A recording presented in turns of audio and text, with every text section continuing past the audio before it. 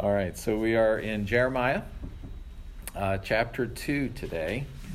Dad talked a little bit about this last week, took us down through about the first 8 or 9 verses. I'll mention a couple things, and that is some commentators have made the point that Jeremiah 2 is somewhat of a summary, or at least maybe a better word would be a sampler of some of the things that we're going to be dealing with throughout the book, right? So there's samples of idolatry, there's samples of breaking relationship with God, going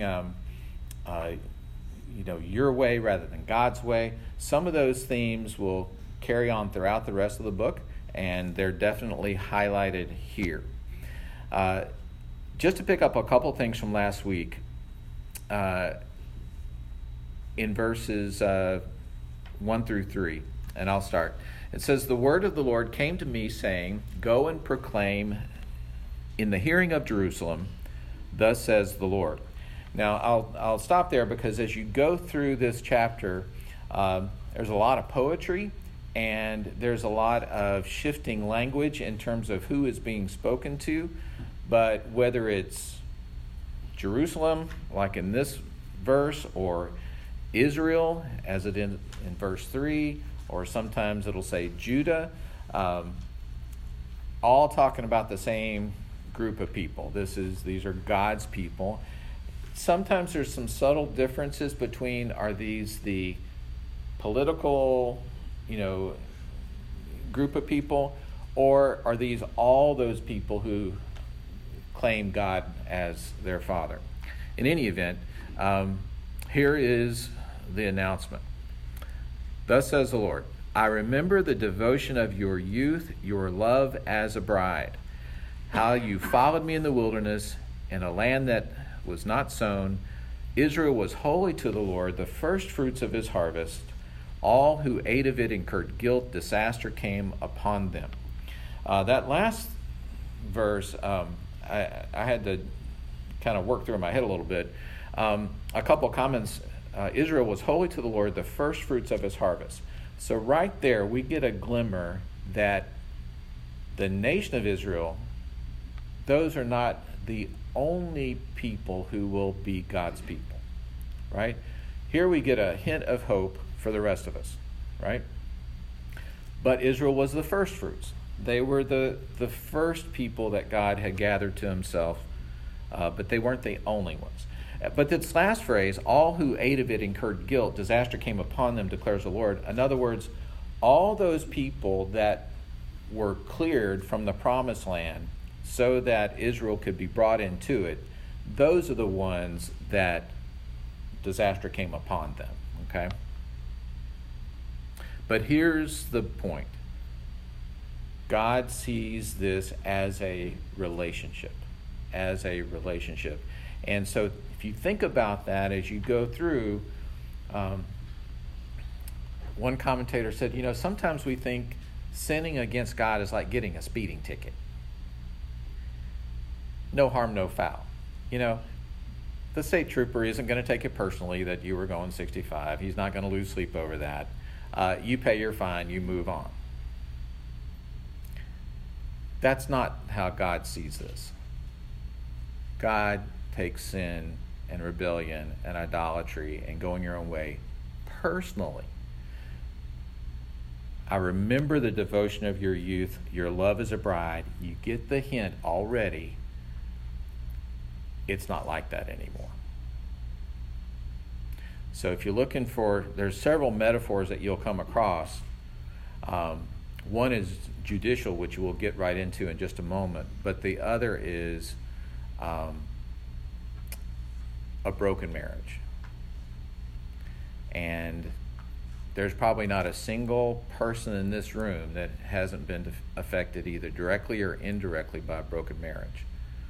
And there's nothing good about that. Every time I hear one of my patients tell me something has gone off the rails, it is literally like a punch in the gut. I absolutely hate it. That's the feeling here that you should get because God takes this personally. So let's go to verse 9, which is where we left off last week. Verse 9, it says, "Therefore I still contend with you, declares the Lord, and with your children's children I will contend." The NIV captures actually a little bit better this judicial tone. The language here is of a court. The NIV says, "Therefore I bring charges against you again, declares the Lord, and I'll bring charges against your children's children." In essence, God's saying, I am suing you. I am bringing you up on charges. And then what follows is Exhibit A, Exhibit B, Exhibit C. The evidence to back up these charges is coming. And that's just, we're jumping right on in. Verse 10. "For cross to the coasts of Cyprus and see, or send to Kedar and examine with care, and see if there's been such a thing. Has a nation changed its gods, even though there are no gods? But my people have changed their glory for that which does not profit." To translate / paraphrase, those pagans who are worshiping other gods, at least they're loyal to their gods. At least they're sticking with them, even though they're not really gods at all. At least they're faithful. You can count on them to keep worshiping those gods. But look at you. My people have changed their glory for that which does not profit. You've got the real thing, and look at you. You'll see more of that. Verse 12, "Be appalled, O heavens, at this. Be shocked. Be utterly desolate, declares the Lord." This "be shocked," apparently, there's language there. Make your hair stand on end. That's how crazy and unfathomable and incomprehensible as to what you're doing. "My people," verse 13, "have committed two evils. They've forsaken me, the fountain of living waters, and hewed out cisterns for themselves, broken cisterns that can hold no water."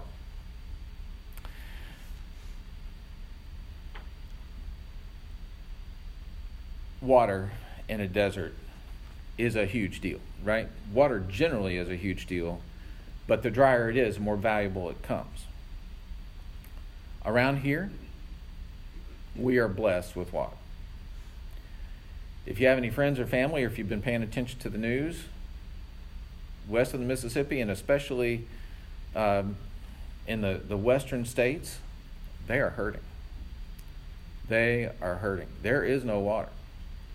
Have you heard about is it Lake Mead that's outside of Las Vegas, the Hoover Dam, and bodies are turning up because I guess from mob days, because the lake level has gotten so low, they're seeing stuff they didn't see before. Which is kind of weird when you think about dead stuff floating in your water supply. That made me think, we've talked about backpacking and so forth. Dad's talked about, the people he watches on YouTube. A lot of the people hike three major trails: the Appalachian Trail, something called the Continental Divide Trail, which kind of goes up the Continental Divide. But then the other one is called the Pacific Coast Trail. And it starts, I think, in Arizona. And those first few hundred miles, there's not much water. But there are places that people are aware of where you can get water. And many of them are, old cow troughs or places that have been cattle. And some of these YouTube people, they come upon and they'll show videos. There's this much water in the bottom of a tank and there's something dead floating in it. And they literally have no choice but to dip something down in there, pull that water up, filter it through their bandana, boil it and filter it and drink it. That's what they're drinking. That's what this is talking about. cisterns for themselves, broken cisterns that can hold no water. So the ultimate water back then was an oasis sort of thing, a natural spring, right? A river that continually flowed. Pretty scarce. So they would dig down, not to find water for a well, but to capture water that would be runoff or where they could store water. It's limestone. Limestone is porous. It doesn't hold it. So they would have to get down there and plaster it with something that was impervious so that it would hold the water. Maintaining a cistern was a big deal. It was always cracking and leaking. And that's what it says. They hewed out cisterns for themselves, broken cisterns that can hold no water. I've been exposed a little bit to kind of the American version of this. On Mother's Day, Dad mentioned his mom and Mom's mom. Mom's mom lived in East Texas, and there was a back porch, which I think had been added onto the house. Correct me if I get any of this wrong. Their water came from a well that I think was a hand-dug well. But when electricity came along, they had put a pipe down in there so at least they could pump the water up out. And most, though not all the time, it had water. Some of the time, the pump actually worked. I don't know, we were at that house maybe in my growing up days, maybe a dozen times. I bet a third of those was me and Daddy underneath the house working on the pump. I remember that vividly. In my hometown, Kentwood, Louisiana, long before we were known as the home of Britney Spears, we were known as the home of Kentwood spring water. Long before there was Aquafina or Dasani or all these other waters that it's silly how much bottled water we buy. In fact, I had a running joke with myself for about 2 years. Somewhere I had bought a bottle of water. It was called Smart Water. Have you seen these? I filled that thing up from the tap every day for about 2 years until I lost the lid. And I thought to myself, who's got the Smart Water? I've got the Smart Water. In any event, in our town, New Orleans has always had bad water because they get what comes from the Mississippi that 1,000 miles of people have dumped their junk in. So New Orleans had a need for good water. Kentwood had an artesian well, an underground river where literally all somebody had to do years ago was shove a pipe in the ground and it just came up with force. All that could be pumped into a railroad car was pumped into a railroad car and shipped down to New Orleans where they bottled the water. If the power went out and our pump went out, you didn't have water, you could drive into town and the overflow was routed through a pipe about this big and it just came out. Anybody in the world could come up there, fill whatever the container they want, and walk off with some of the best water in the world. And that's not just my opinion. Those are people who had it tested. I'll stop about the water. There's tons of stories. But that's the difference here, y'all. This is the fountain of living waters, God's artesian well, figuratively, that they didn't have to work for, they didn't have to do anything but receive it. And he said, you know what? You decided you'd rather have sludge than what I'm getting. Crazy. Verse 14, is Israel a slave, a homeborn servant? The lions have roared against him. These are the lions. This is Assyria to the north, Egypt to the south. Verse 16, moreover, the men of Memphis and Tahpanhes have shaved the crown of your head. These are the Egyptians. They would make raids into the southern area, and the shaving of the head means a lot of things. They would capture land, and the best hillsides would get grazed down, so that was being shaved down by the cattle that was grazing. Also, they would capture people and take them, so you lost people, leadership, and then the shaved head is just, a sign of shame. Verse 17, have you not brought this upon yourself by forsaking the Lord who led you in the way?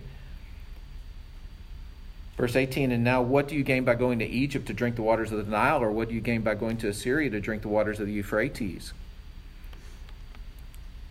Things were kind of rough with the nation of Judah, and rather than trust in God, they were trying to make treaties with Egypt and with Assyria.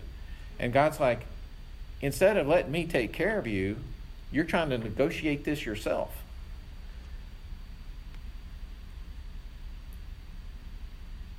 As you can imagine, this is not going to go well.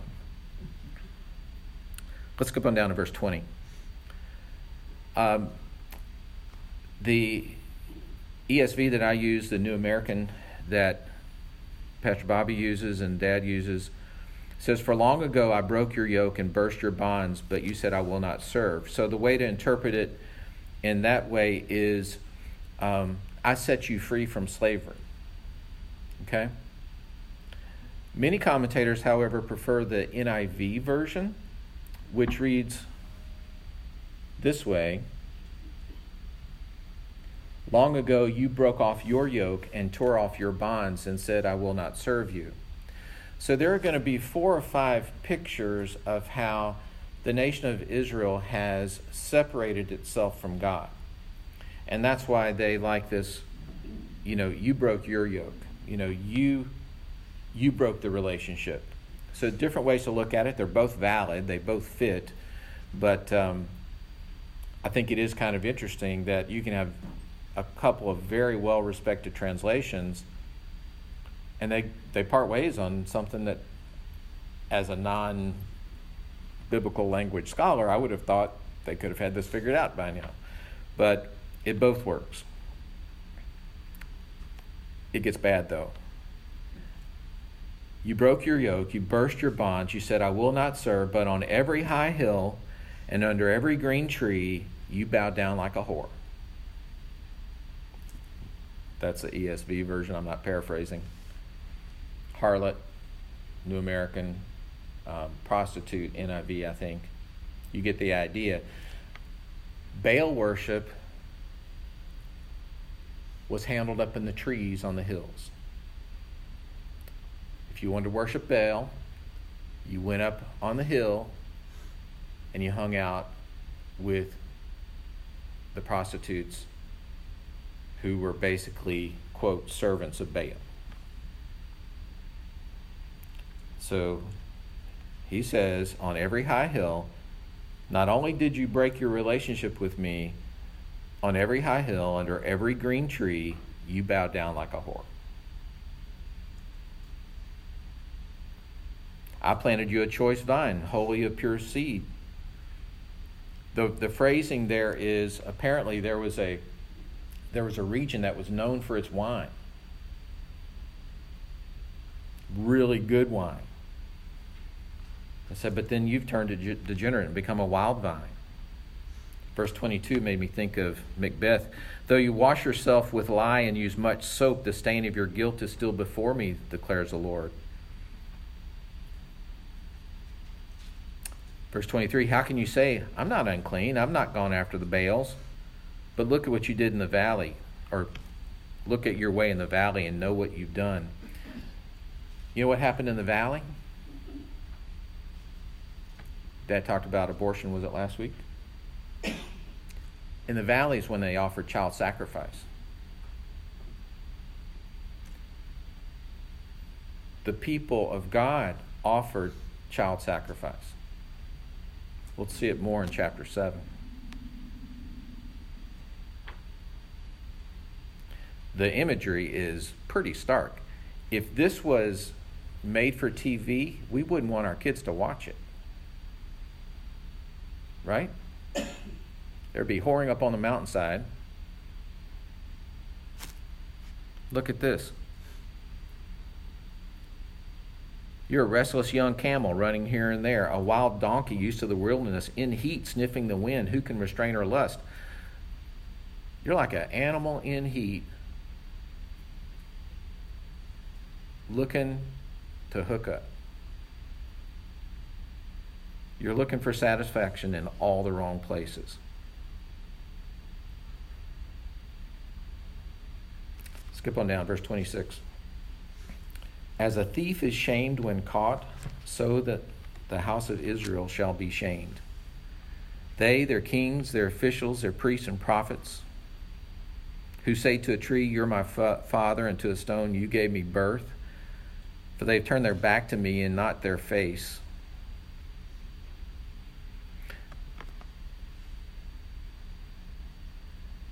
It was lost on me until I saw this how messed up the prophets were.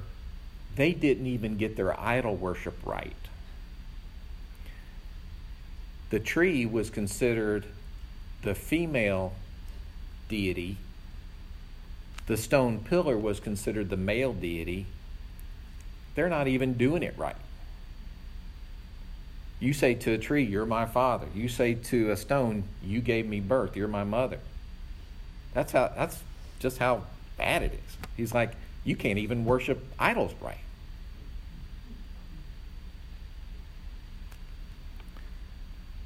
And I think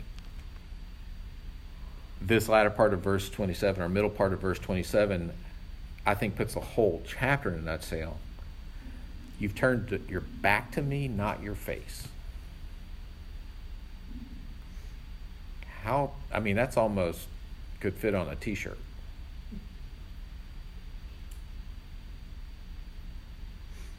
Verse 28. Where are these gods you made for yourself? Let them arise. See if they can save you in your time of trouble. For as many as your cities are your gods, O Judah. You've got more gods than towns.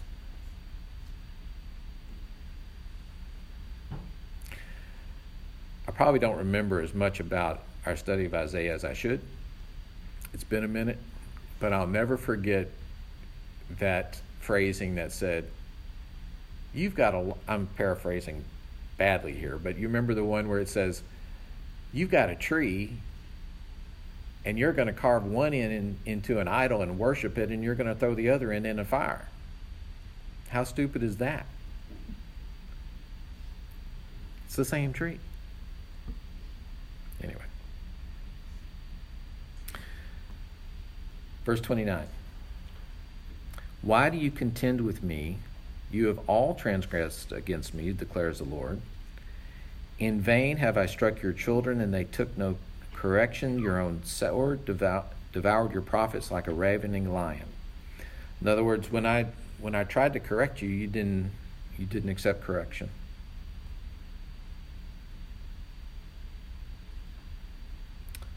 Skip to verse 32. Can a virgin forget her ornaments, or a bride her attire? Yet my people have forgotten days without number, have forgotten me days without number. This forgotten doesn't mean just, I don't remember you. It means you've forsaken. You've moved away.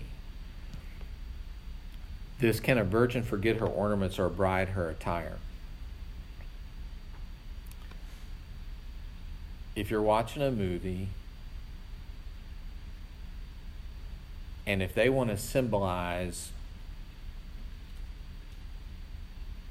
this marriage is over, what do? How do they show that? Karen, what do? Take the ring off. Take off the ring and sling it across the room. Right? If they want to show in a nutshell, this is over. That's what he's saying. Is a bride going to forget her attire? Is she going to forget that? We dress up fairly often here, right? We look pretty nice for church. A lot of people wear a suit every day to work. My hunch is dressing up back then was not that common. You probably dressed up for your wedding day, and you might have dressed up for a funeral, or dressed down, I guess. But you probably wore the same thing. But that was a special day. Is the bride ever going to forget that? No. To walk away from that, you kind of have to do it on purpose. You're literally slinging your ring at God.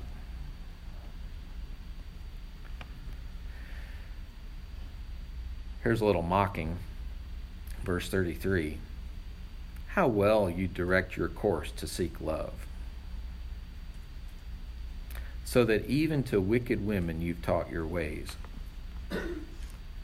You're so bad, the whores have something to learn from you.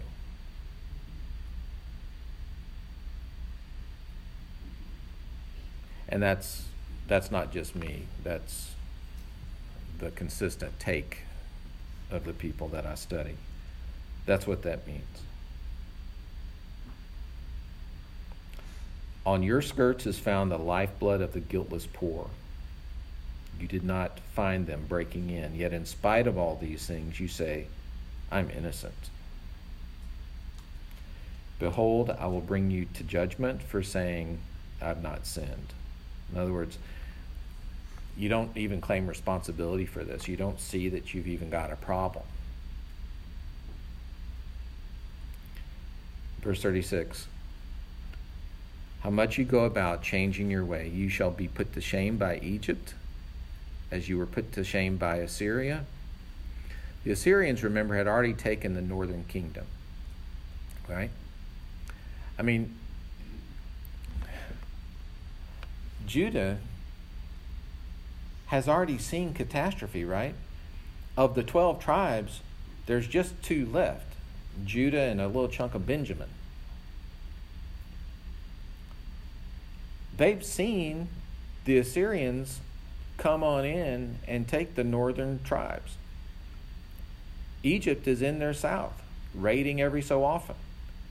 And they're trying to deal with it by appeasing them, making treaties with them.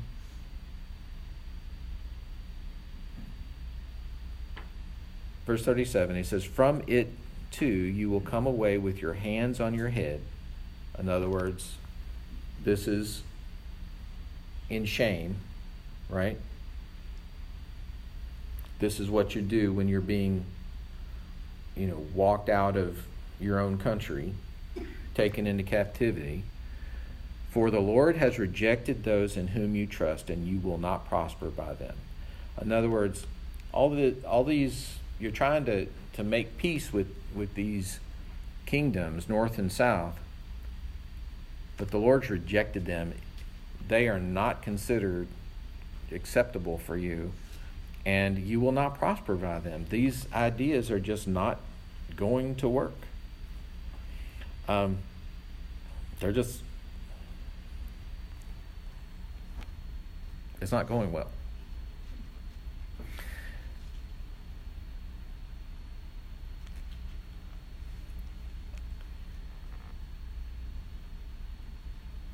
I think this is a good sample or passage to look at, because you can kind of get out of practice reading this kind of poetic language, right? And helping, having commentators to help me understand some of the behind the scenes of what they're talking. We can't grasp all of the local flavor of what was being said there, because there are probably references to some things I've probably skipped over that nobody would have caught if you hadn't been raised back then. But we do get a little glimpse of what's going on, and the imagery, even what we do get, it's pretty vivid, wouldn't you say? But what's the big idea? What's the big idea? I used to say, I think when we did Isaiah, what is this passage? Look at it kind of as a little experiment you can do for yourself. What does this passage say about God? What does this passage say about Jesus? What does this passage say about us? And I think if you look at it, what does it say about God? It says he wants to be in relationship with us, right? It is a personal affront when we reject him. He takes it personally, and he does not like it.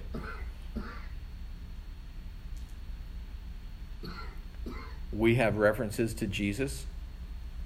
One of the many names of Jesus, right, is the living water. We hear that it's not, even though God wants an exclusive relationship from Israel's standpoint, they're just the first fruits, so there's hope for us as well. And then what does it say about us? You can easily see that human nature hasn't changed very much, right? Human nature hasn't changed very much. We find lots of things that we're willing to substitute for God. And we'll have more and more and more examples as we go along. But sobering to me for sure. But that's kind of where we are. We'll see the story continue some next week. We'll see that in spite of all this, God wants us back, which is all amazing. But that's kind of where we're heading. Thoughts? Jeremiah didn't waste any time getting to the He really did. All right.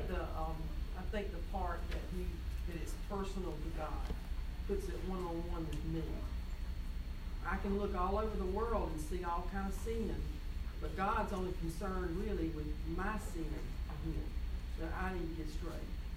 And this is kind of, I can sit back and say if these people would just get their act together, the United States would be better. But I got to get my act together, one-on-one with God. Yeah. It's one-on-one that's important. Yeah. Yeah, thanks. I guess. Yeah, you got to get your act together. Yeah, thanks a lot there, Pat. No, that's absolutely true. Absolutely true. Anybody else? All right, well, let's pray. Father, we thank you that you have blessed us in so many ways. But maybe the most thing is that you've blessed us with your loving kindness that just is so patient and so gracious.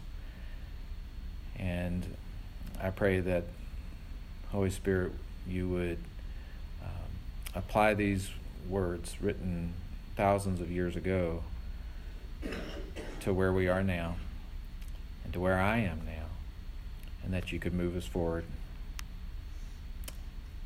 In Jesus' name, amen. Thanks, everybody.